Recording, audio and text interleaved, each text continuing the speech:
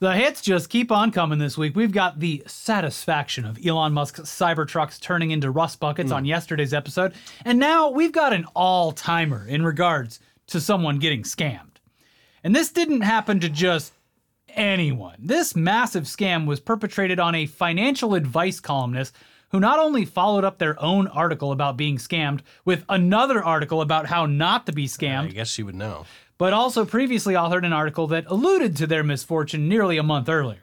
It's a wild ride, and honestly, this is just me talking here. You kind of have to give her credit for being pretty honest about this. This is something so stupid and so seemingly obvious that most people would take this story to their graves. Yeah, I mean, like, I appreciate, like, this, scams with technology and just the scam technology is getting out of hand. People are getting scammed left and right, and it is often a very shameful, embarrassing thing. And it can grow and spread because people are too ashamed to talk about the various ways that they've been scammed. I'm all for, sharing a harrowing personal experience, getting scammed for a shitload of money.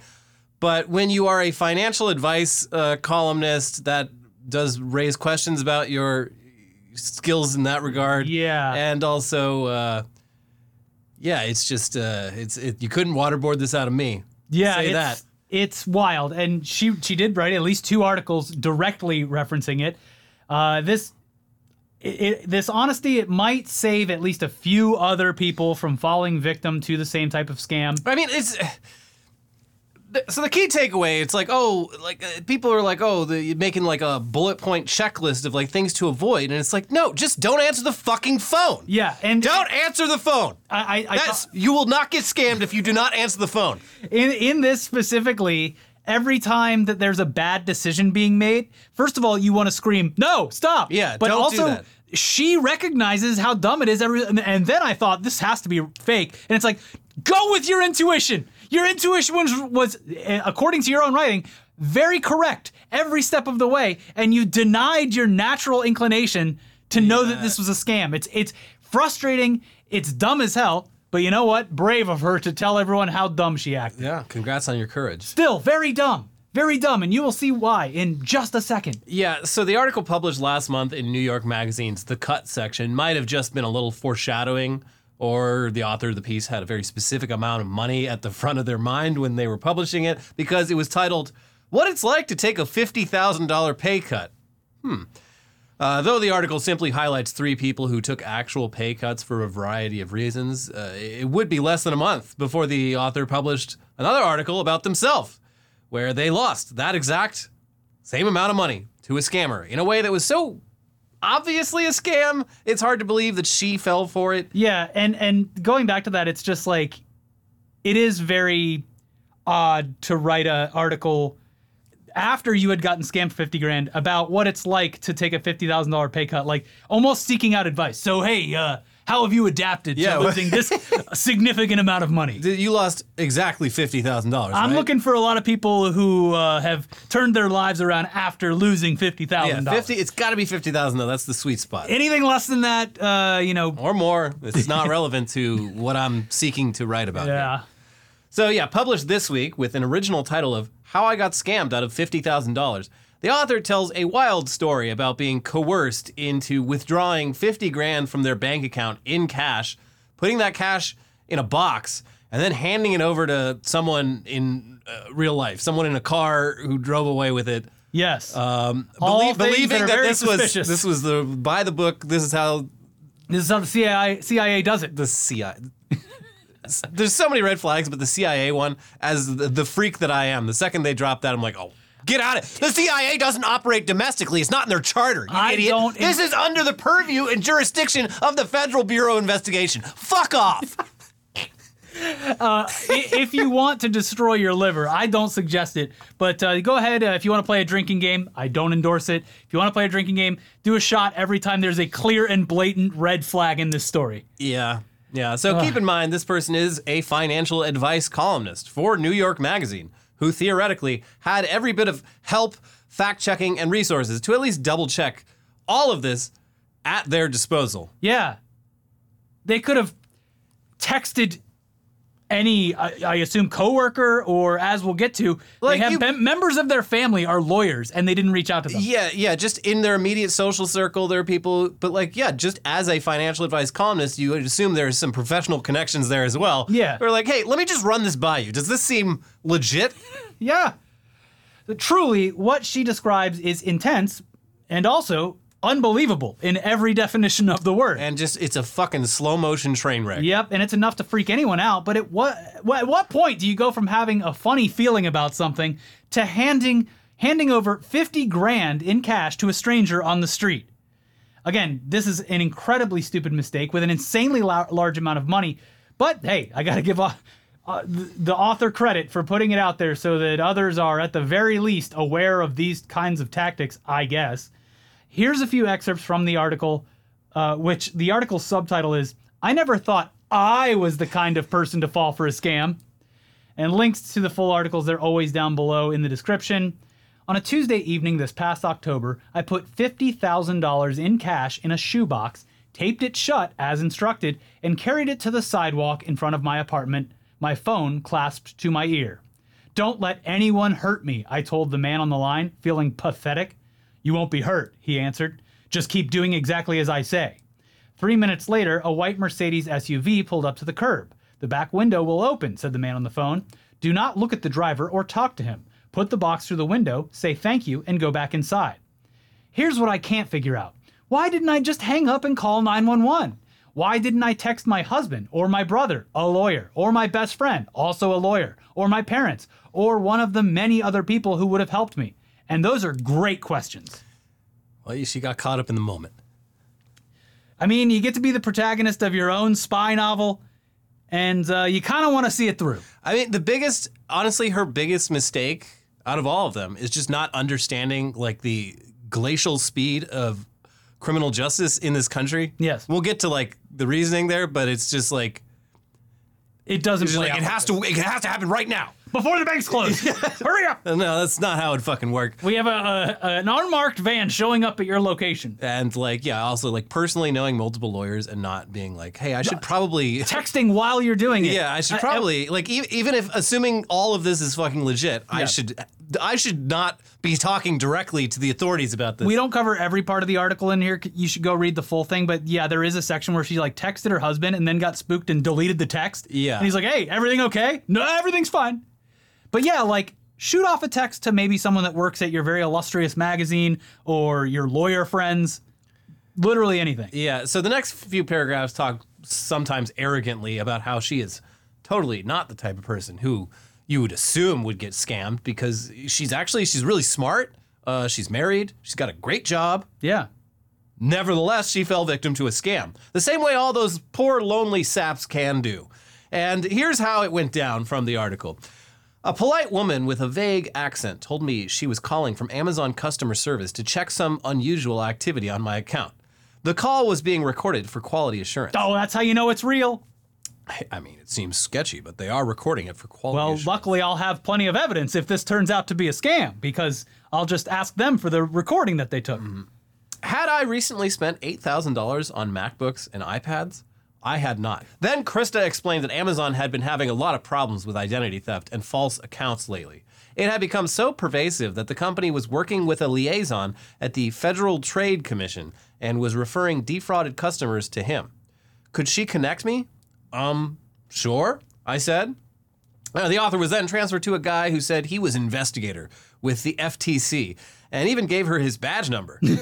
As if he was a cop of some kind. Yes, it's me, Officer FTC. He gave me the badge number. Yeah. And provided her with information like her street address and the last 4 digits of her social in order to come across as believable. Weird. But yeah, pretty intricate, somewhat believable scam, though she did check her Amazon account, which showed no unusual activity and didn't even have accounts that they were referencing, which is like, okay, well, you figure this out. Yeah. Bye. The people playing the drinking game are already drunk by all the red flags we've seen just in this part. Yeah. I mean, I think her problem is just, and this is like Americans in general are just kind of pushovers. Like we want to help. We want to assume in a lot of cases, like, why would someone lie about that? We're problem solvers here. And especially the people that answer the phones and just want everyone to be happy. Yeah. Specifically, lots of old people. I know. I mean, but like if you'd spent like 7 decades of your life with the humble telephone being such a useful central part of your existence. Yeah. And then just in your twilight years, it turns evil. That would be hard to accept. That would be hard to, get used to and reorganize your life. Well. So I get it. This woman is not old, though. No. I think she's like the same age as we are. Yeah. So the FTC investigator went on to claim that people were using 22 bank accounts tied to her name and had also acquired multiple vehicles and properties in her name, and that some of the vehicles were used in crimes, very bad crimes, and that one of the properties had been busted for drug smuggling, and that she had warrants out for her arrest because of this in 2 states for things like cybercrime, money laundering, and drug trafficking. Oh God, I'm an international criminal. Yeah. At this point, I mean, call the fucking cops. Or in her case, one of her multiple family members who are lawyers. Yeah, no, that's like, you lawyer the fuck up. Yeah. But no, she kept even if this was an official on the phone, no, I got to talk to All the right, lawyer. our conversation's over. It's lawyer time, baby. Yeah. But no, she kept going along with the scammers despite even doing an online search for her own name and any indication of warrants while they were on the phone. So many red flags. But the article continues, Calvin told me to listen carefully. The first thing you must do is not tell anyone what is going on. Everyone around you is a suspect. These are sophisticated criminals with a lot of money at stake, he continued. You should assume you're in danger and being watched. You cannot take any chances. He convinced her to let him know about her bank accounts and the balances, which added up to apparently $80,000. He told her to stand by so that he could transfer her to someone with the CIA. Beep, bop, boop. All right. Hello, CIA, Central Intelligence Agency. We're all connected. It's very easy. Uh-huh. Yeah, it's the CIA, and we are investigating this single case of identity theft in the domestic United States. That's what we do here Luckily, at the CIA. wait, this is the CIA. Amazon called you first, right? And that's how they led you to me? That's how things go. When you talk to Amazon, they have a direct line to... we all got switchboards, and we all just go beep, bop, boop. All right, the CIA will speak to you now. Mm-hmm. So yeah, it continues. I checked my bank accounts, credit cards, and credit score. Nothing looked out of the ordinary. I knew I should probably talk to a lawyer or maybe call the police. Yes. Though I was doubtful that they would help. What was I going to say? My identity was stolen and I think I'm somehow in danger. Yes, that's exactly what you do. Literally what you do. That is so much of what their job is these days. Yeah. They might not enjoy it.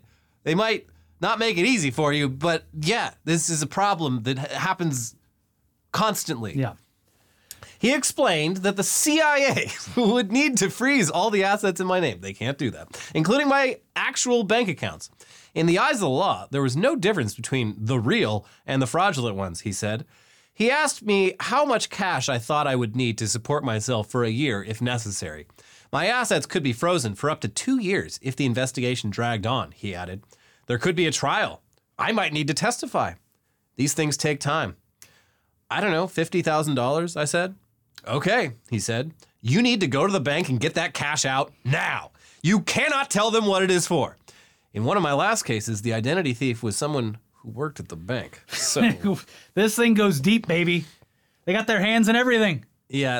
Everyone is like I said, everyone is a suspect. I mean, I will say, like, as scams go, this is a really well-crafted one. Like, they've clearly, they've sort of looked at previous models of scams and seen the weak points and fortified them. They ran this up the ladder very fast. They went from Amazon customer service to CIA I mean, if she'd stayed on the phone a little bit longer, who knows? Joe Biden might have picked up the phone. Hey, this is Joe. I'm tired of all this malarkey. We need to get this sorted out. You need to give old Joe $50,000. This is Joe Biden. I'm going to be sending the presidential limousine to your street in about, 5 minutes. And just toss it in the back. Just toss the $50,000 into the back. Mm-hmm. Do not make eye contact with me, President Joe Biden.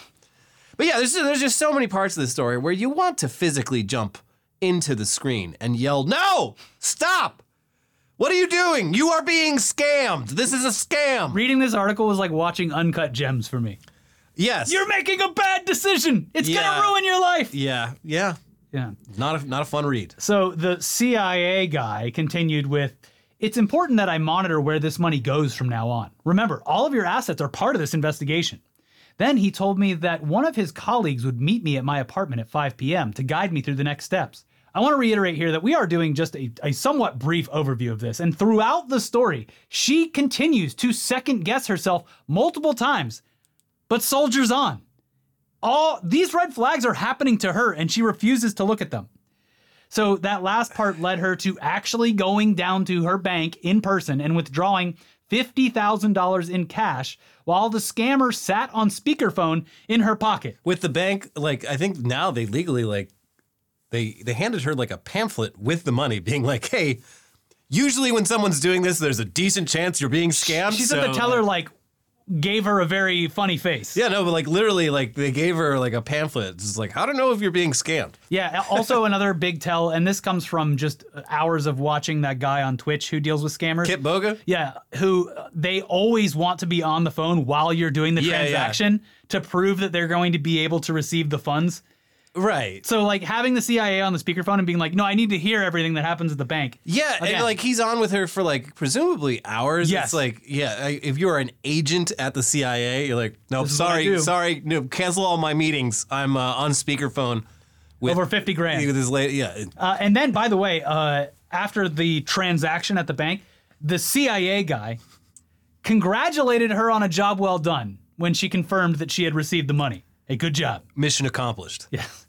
He had her box it up, take a photo of it, and prepare it for retrieval, saying that his colleague, an undercover CIA agent, would be coming by to grab the money and keep it safe. Which, just fucking Christ, lady, come on. All right, lady, you've watched Jack Bauer, right? Or sorry, Jack Ryan, whatever. You've seen the Jack Show? Yeah. This is just like that. And I'm gonna need you to full cooperation. Someone's going to show up unmarked, undercover, and you just toss it in the back. You just toss that money in there. That's how we do it at the CIA. We do things, we're Rough Riders here. You are the main character. You are Agent Argyle. It continues. A little after 6 p.m., Michael, the CIA man, told me to go downstairs. His colleague was arriving. My husband had just come home from work and was reading to our son. What's going on? Is everything okay? He asked as I put my coat on. I motioned to the phone and shushed him. Then I whispered, I have to go downstairs and meet a guy who's helping with the identity theft case. I'll explain more later. He frowned and silently mouthed, what? I told him I had to go. I met the SUV at the curb and put the money in the back seat. And you got scammed. That's it. Yeah. So yeah, she went about her night, then called the number back to check in, and a woman answered and said, CIA agent Michael, he's actually really busy, so he'll call you back, but it's all fine. She knew that the call would never come, and soon enough it was all being reported to the police with essentially zero recourse because she'd literally handed over cold hard cash.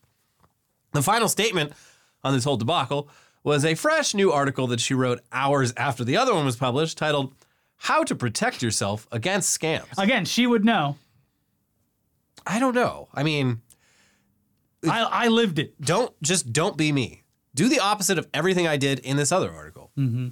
But yeah, I mean, she would know better than most people. But if you want a taste of the advice, the actual real police who responded to her after the fact informed her that no government agency will ever ask you for money, which, yeah, that's... I mean, the IRS, they'll ask you for money. Okay, but like but not... through official channels. Yeah, there's a formal process for it. They're not... The IRS isn't having you put cash in a fucking shoebox and put it in the back of a car that you don't know. No one from the government is going to cold call you and demand cash or gift cards or anything like that to be paid immediately, either over the phone or in person. The government in general is not going to call you for fucking anything. No. Like that's the wildest thing here is like you would, if this was true, if you had your identity stolen by like the fucking Sinaloa cartel, you would not be hearing about this first from Amazon customer service. You would have an FBI agent at your fucking house. Yes. Yes. And it's also funny. It's like the way it starts is it's the Amazon thing is like, oh, but this happens a lot. Should we transfer you to our FTC guy? I mean, you don't have to. And she's like, yeah, okay. And it's like with everything that comes later, it's like, wait, so this was optional? Yeah. But I guess, I mean, look, I'm not going to say it could happen to all of us. This one, 100% couldn't be me, built different. Yeah. But like, I get that, when you're stressed out and you're overly trusting, you do get the blinders on. You do start not. Never answer your phone. Don't answer your phone ever. Or reply to text messages you don't know. Yeah. Also, like if it's someone claiming to be the bank, if it's someone claiming to be anything, you say, oh, okay, well, I'm busy right now, but I'll call you back in like 5 minutes. And you go online and you look up what the actual official number is and you call them back. And if they say, what the fuck are you talking about? Yeah. No one called you. People can spoof numbers, but typically when you call the correct number back, it's going to be the correct place. Spoofing only works one way. And that's just never anything that is an incoming call, assume is a scam. Yeah. Outgoing calls, you can feel pretty safe about. As long as you know who you're calling. But speaking of people who are caught in a weird reality between in grave danger and physically unharmed, but almost certainly running afoul of his local government, rumors were flying this week that Ian Miles Chong had been, or was about to be, executed by the Malaysian government for professing his love of Israel while living in a Muslim-majority nation. Wait, Ian Miles Chong isn't a red-blooded American? Elliot, that's Ian where you're Miles mistaken. Chong, the Twitter account who talks about Donald Trump and how cool it is to be a Republican 24 hours a day, is in fact a Malaysian who has never stepped foot on U.S. soil. Pretty surprising. I know we've talked about it before, but for anyone that missed all of those episodes, this is the first I'm hearing about this. He is not an American.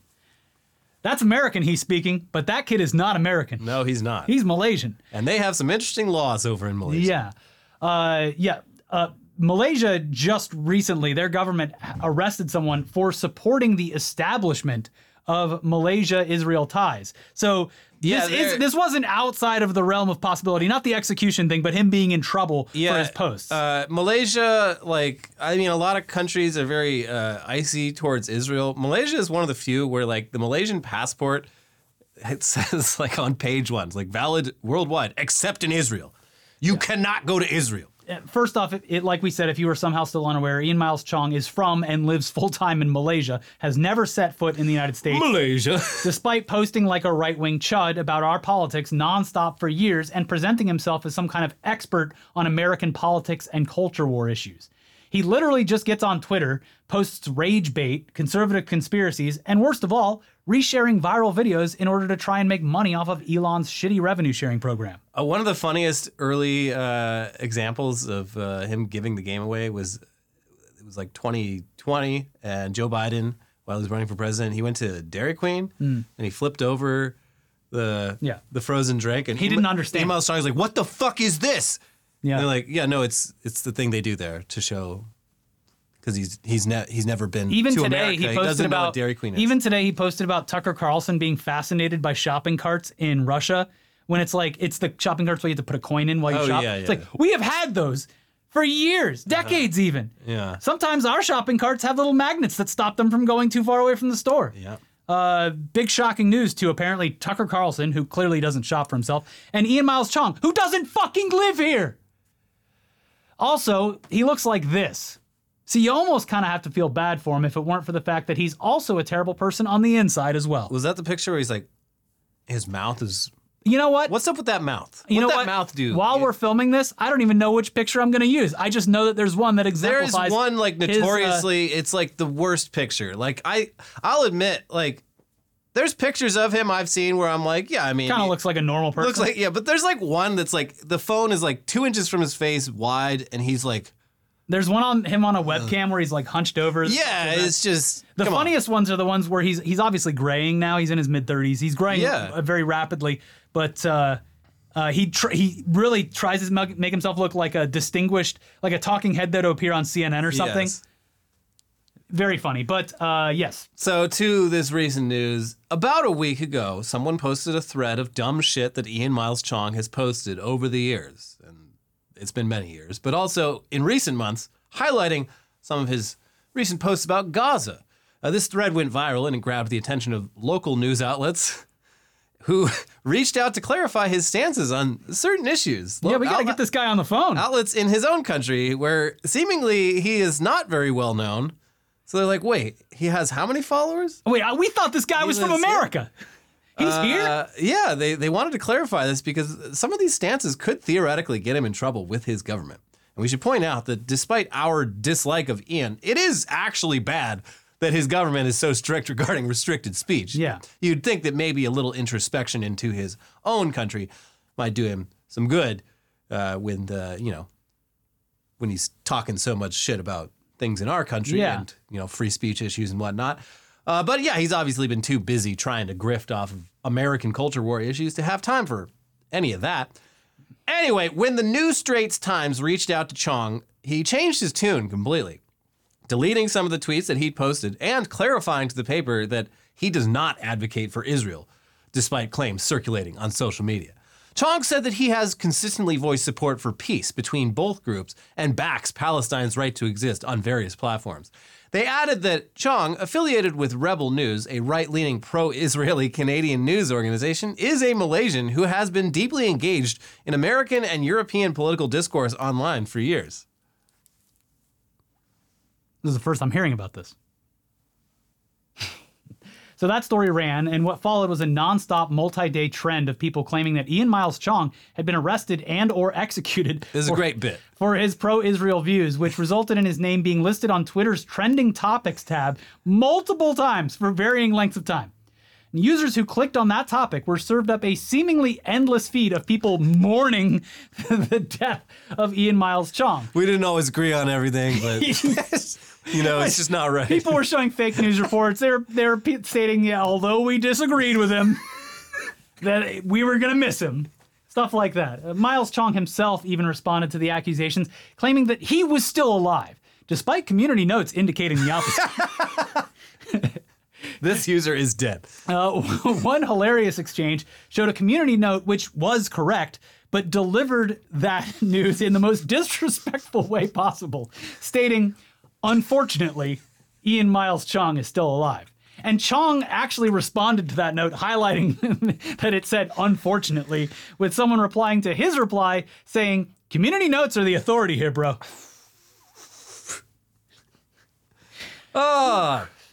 So people continued to dunk on him in the following days, posting memorials, highlighting the most brain-dead posts from his past, or claiming that Elon Musk was going to evacuate him out of Malaysia before the government got to him.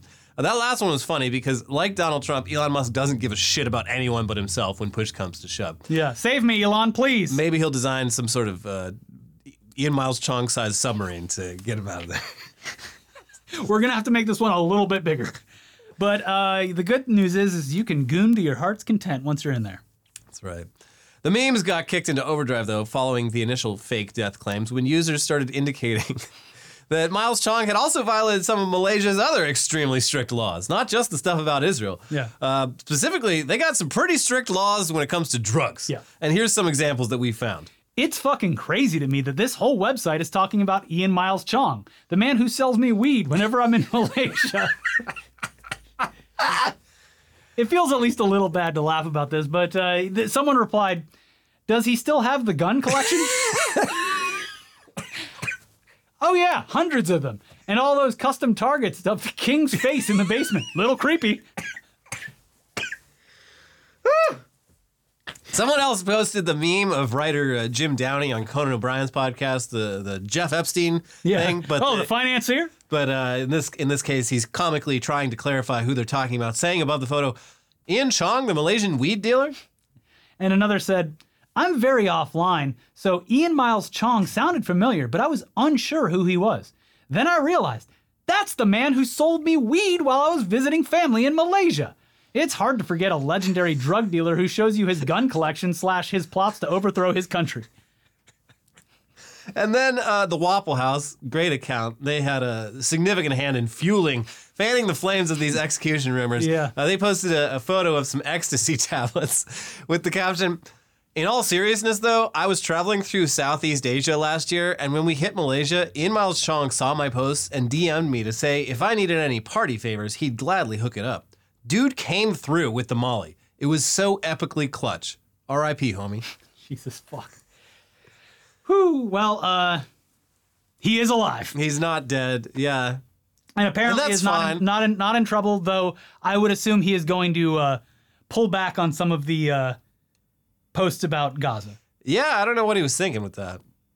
He wasn't thinking. He was he was thinking. He was thinking about that money that he was going to get out of the X revenue sharing platform. He's an Ameriboo. That's what he is. Yeah, he is. Yeah. He's like the American version of an Anglophile. Ameriboo. Ameriphile. Ameriphiles, they both sound bad, so... I like Ameriboo. Yeah. But speaking of right-wing grifters, The next one actually does live in the United States, but is currently trying to pull the biggest scam of her career by switching parties to run as a Democrat for a seat on her county's school board. And Republicans have made a habit of doing this in recent years, not just for school board seats, but for nearly every other government position as well when they reside in a primarily liberal area. Yeah, so They still hold their same beliefs. pretty much the entire state of California and the entire state of Massachusetts, and also like the New York City metro area.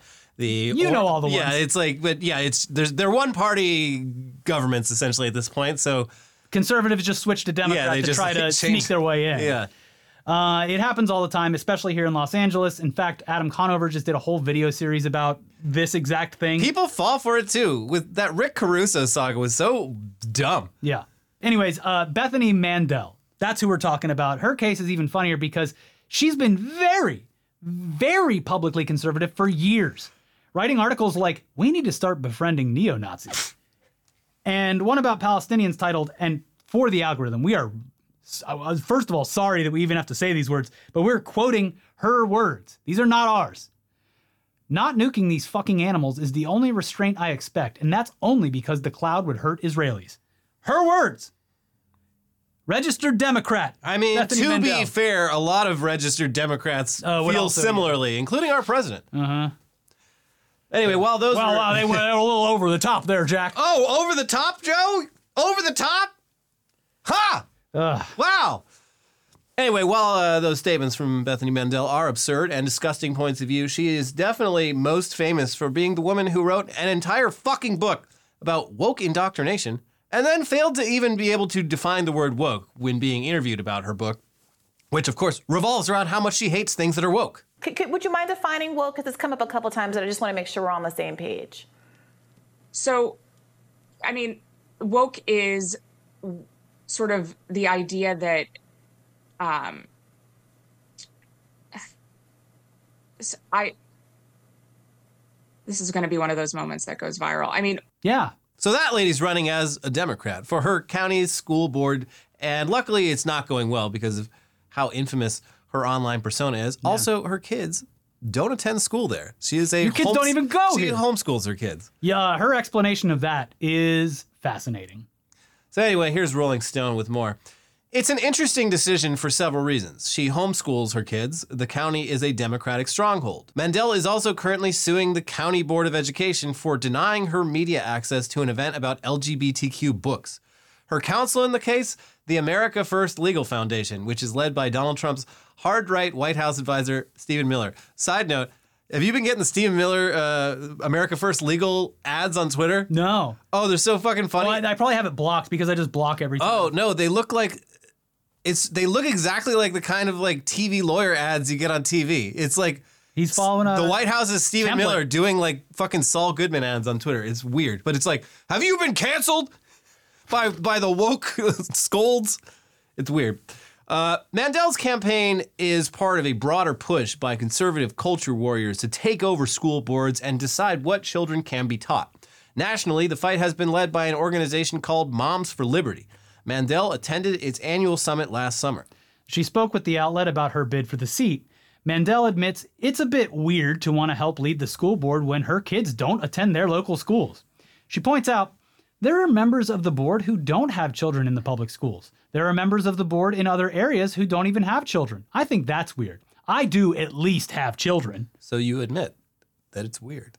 Yeah, I think, yes. But at the very least, she does seem to be aware that she doesn't have a shot in hell at actually getting elected. And it's clearly just, she's doing this for more attention despite claiming otherwise. Yeah. I'm not naive about my chances. I've seen an electoral map. I understand where I live, she says. However, she claims she's seen people on local message boards in recent days leaving comments to the effect of, "My fucking hate Bethany Mandel. Everything about her makes my skin crawl. But maybe someone needs to shake things up." I have a unique position to try to affect change, she says, noting her public profile should bring attention to the race. I couldn't not try and think that I could have made a difference. Okay. Luckily, the one thing she seems to be right about are her chances at actually being elected. But it is funny that how just in this apparently real message board that she's been reading, I fucking hate this bitch. but she can really shake things up. Bethany Mandel can go straight to hell, but not until I get her elected to the local school board. Yeah, she's like, if I throw a little self-deprecation in there, it comes off as more believable. Why would I say that about myself? Anyways, We do have more news to get to in just a second, but first, let's thank today's sponsors, starting with Mint Mobile. there you go. On average, it takes about 30 days for a person to break their New Year's resolution, and buddy, it's been a lot more than that. So if saving money was on your 2024 list, your odds not looking good right now. But luckily, I have a 100% guaranteed way to save you money this year. Just switch to Mint Mobile. For a limited time, wireless plans from Mint Mobile are $15 a month when you purchase a 3-month plan. That is unlimited talk, text, and data for $15 a month. Mint Mobile is here to rescue you with premium wireless plans for just $15 a month. Say bye-bye to your overpriced wireless plan's jaw-dropping monthly bills and unexpected overages. All plans come with unlimited talk and text, plus high-speed data delivered on the nation's largest 5G network. Use your own phone with any Mint Mobile plan and bring your phone number along with all your existing contacts. Ditch overpriced wireless with Mint Mobile's limited time deal and get premium wireless service for just $15 a month. To get this new customer offer and your new 3-month unlimited wireless plan for just $15 a month, go to mintmobile.com/newsdump. That is mintmobile.com/newsdump. Cut your wireless bill to $15 a month at mintmobile.com/newsdump. Additional taxes, fees, and restrictions apply. See Mint Mobile for details. And this episode is also sponsored by Henson Shaving. Henson Shaving is a family-owned aerospace parts manufacturer that has made parts for the International Space Station and Mars rover, and now they are bringing precision engineering to your shaving experience. Razor blades are like diving boards. The longer the board, the more the wobble, the more the wobble, the more nicks, cuts, and scrapes. Ouch! A bad shave isn't a blade problem, it's an extension problem. By using aerospace-grade CNC machines, Henson makes metal razors that extend just 0.0013 inches, which is less than the thickness of a human hair.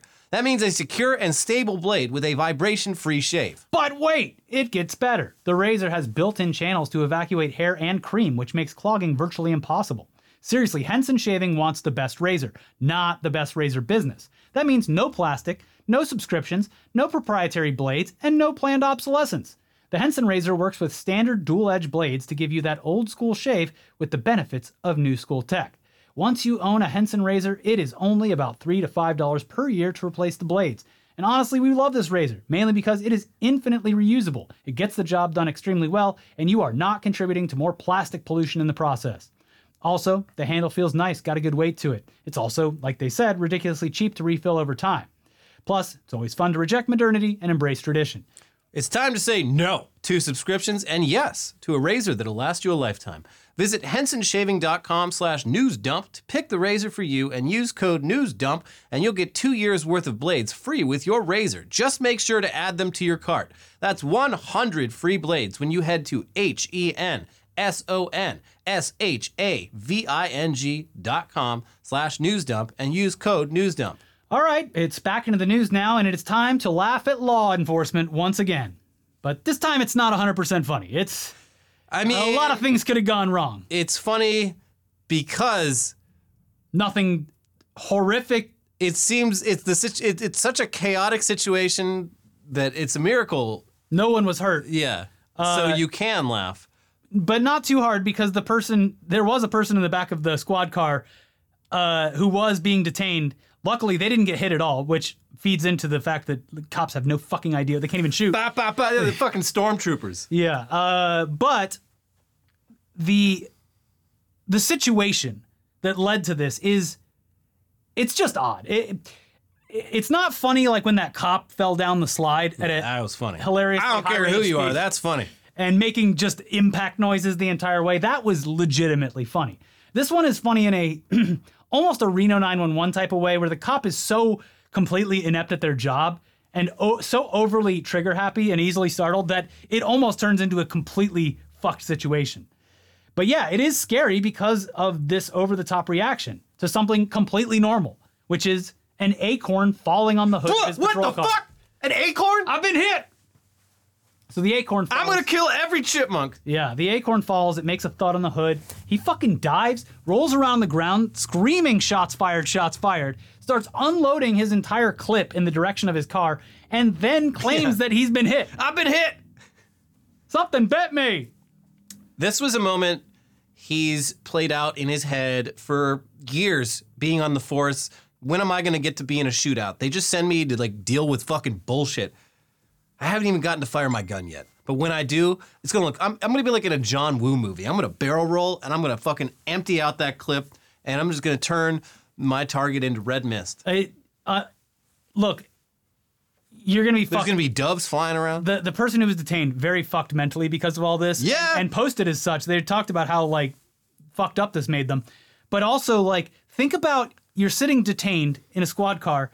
You see an acorn fall and hit. Next thing you know, this cop is rolling away, screaming that you're shooting at him. You're like, fucking, that's it. My life's over. 100%. If he had killed this guy, the body cam footage would have been lost and a weapon would have ended up. It's good that it worked out the way it did because the other way is not great. It's not great. Anyway, this is all over an acorn falling and hitting the roof of his car. And while it is funny in an absurd sense that he overreacted just so extremely, it's also another terrifying example of cops immediately unloading their firearm the second they get spooked by anything. Yeah. Luckily, they are trigger happy. Yeah, it's not really what you want. No. Not really something that makes anyone more safe. I would say it makes everyone less safe. Yeah. That's just me. But I would say that we are less safe if there are police just emptying entire magazines at the slightest, unexpected noise. Yeah. Luckily, in this case, no one was injured, though, which is insane because there was a suspect handcuffed and sitting in the back of the car that was being shot at. Also, the officer's partner joined in on the shooting because she assumed he was telling the truth. And despite shots coming in from 2 angles, the person they detained was miraculously spared. Yeah. Wild. You get a 0 for Duck Hunt. That's the craziest part is, hey. Both of them just shooting randomly all over the place. It's not good that America's cops are trigger happy, incompetent, and scared of their own shadow. But on the bright side, they also can't shoot for shit. Mm-hmm. So where's the problem? Anyway, here's the Daily Beast with more on these fucking morons. Jesse Hernandez of the Okaloosa County Sheriff's Office in the Florida Panhandle resigned a month after the incident as his superiors ultimately determined his use of force was not objectively reasonable. Footage of the incident, which occurred in November, surfaced for the first time this week. In it, Hernandez is seen flinging himself to the ground while calling out shots fired 4 times. He does a roll, breaks his sunglasses, and then pulls out his handgun and opens fire at his own patrol car. Hernandez's partner, Sergeant Beth Roberts, emerges and opens fire herself after confirming with Hernandez that someone shot at him. Making the situation all the more baffling, Hernandez, while firing around 18 shots, was grunting and yelled out to his partner, "I'm hit! Oh, I'm hit!" But in reality, Hernandez's department, they determined that he was never shot at all. As the detained suspect, 22-year-old Marquise Jackson, a black man, was not armed. Instead, cops said that he sat helpless in the back of the patrol car while a barrage of shots were fired at him by Hernandez and Roberts. Jackson wrote in a lengthy Facebook post that the incident left him damaged for life, despite miraculously not being struck by the officer's gunfire. And I guess that's one way of looking at it. It would be very traumatizing. I'm not gonna pretend it wouldn't be, but I would also feel like, am I invincible? Yeah. Am I impervious to gunfire? It would at the very least give you a new lease on life. Yeah, holy fucking shit. Yeah. Anyway, this is what we say time and time again about these shootings and shootings in general. Even if someone doesn't die, they could be damaged mentally or physically for life by simply just being in the vicinity. Yeah, or getting struck by a bullet and not dying because that's going to fuck you up really bad too. It's an incredibly hard thing to live with, despite not being killed. So, yes, even someone who was shot at but didn't get hit is still a victim of the shooting who has to deal with that trauma forever. Yeah. But let's switch topics to something less upsetting. Would you look at the time? It appears as though the grace period between purchasing one of those Apple Vision Pro headsets and being able to return it for a full refund is coming to a close, and shockingly many people are choosing to return the $3,500 headsets for a plethora of reasons. Mainly, it's too fucking expensive and doesn't offer very much to the average user, even at a much lower price point. So yeah, a bunch of people bought these things, they made stupid videos about them, got millions of views, and now they're returning them. Yeah, they got all the content. Yeah, but it's not just weirdo content creators, though. It looks as though a lot of people are having a bit of buyer's remorse when it comes to the Vision Pro. and some are even reporting headaches and ruptured blood vessels as a result of extended use. Here's The Verge with more. Comfort is among the most cited reasons for returns. People have said the headset gives them headaches and triggers motion sickness. The weight of the device and the fact that most of it is front-loaded has been another complaint. Parker Ortolani, The Verge's product manager, told me that he thought using the device led to a burst blood vessel in his eye. At least one other person noted they had a similar experience with redness. Despite being as magical to use as I had hoped, it was simply way too uncomfortable to wear, even for short periods of time, both due to the weight and the strap designs. I wanted to use it, but dreaded putting it on, says Ortolani, who also posted about returning the device. It's just too expensive and unwieldy to even try to get used to the constant headaches and eye strain I was experiencing. I'll be back for the next one. But yeah, the hardware isn't the only issue. Another common complaint is the Vision Pro doesn't offer enough productivity relative to the price. One user noted on Threads that looking at Figma screens made them feel dizzy, but that the device also wasn't applicable to their work.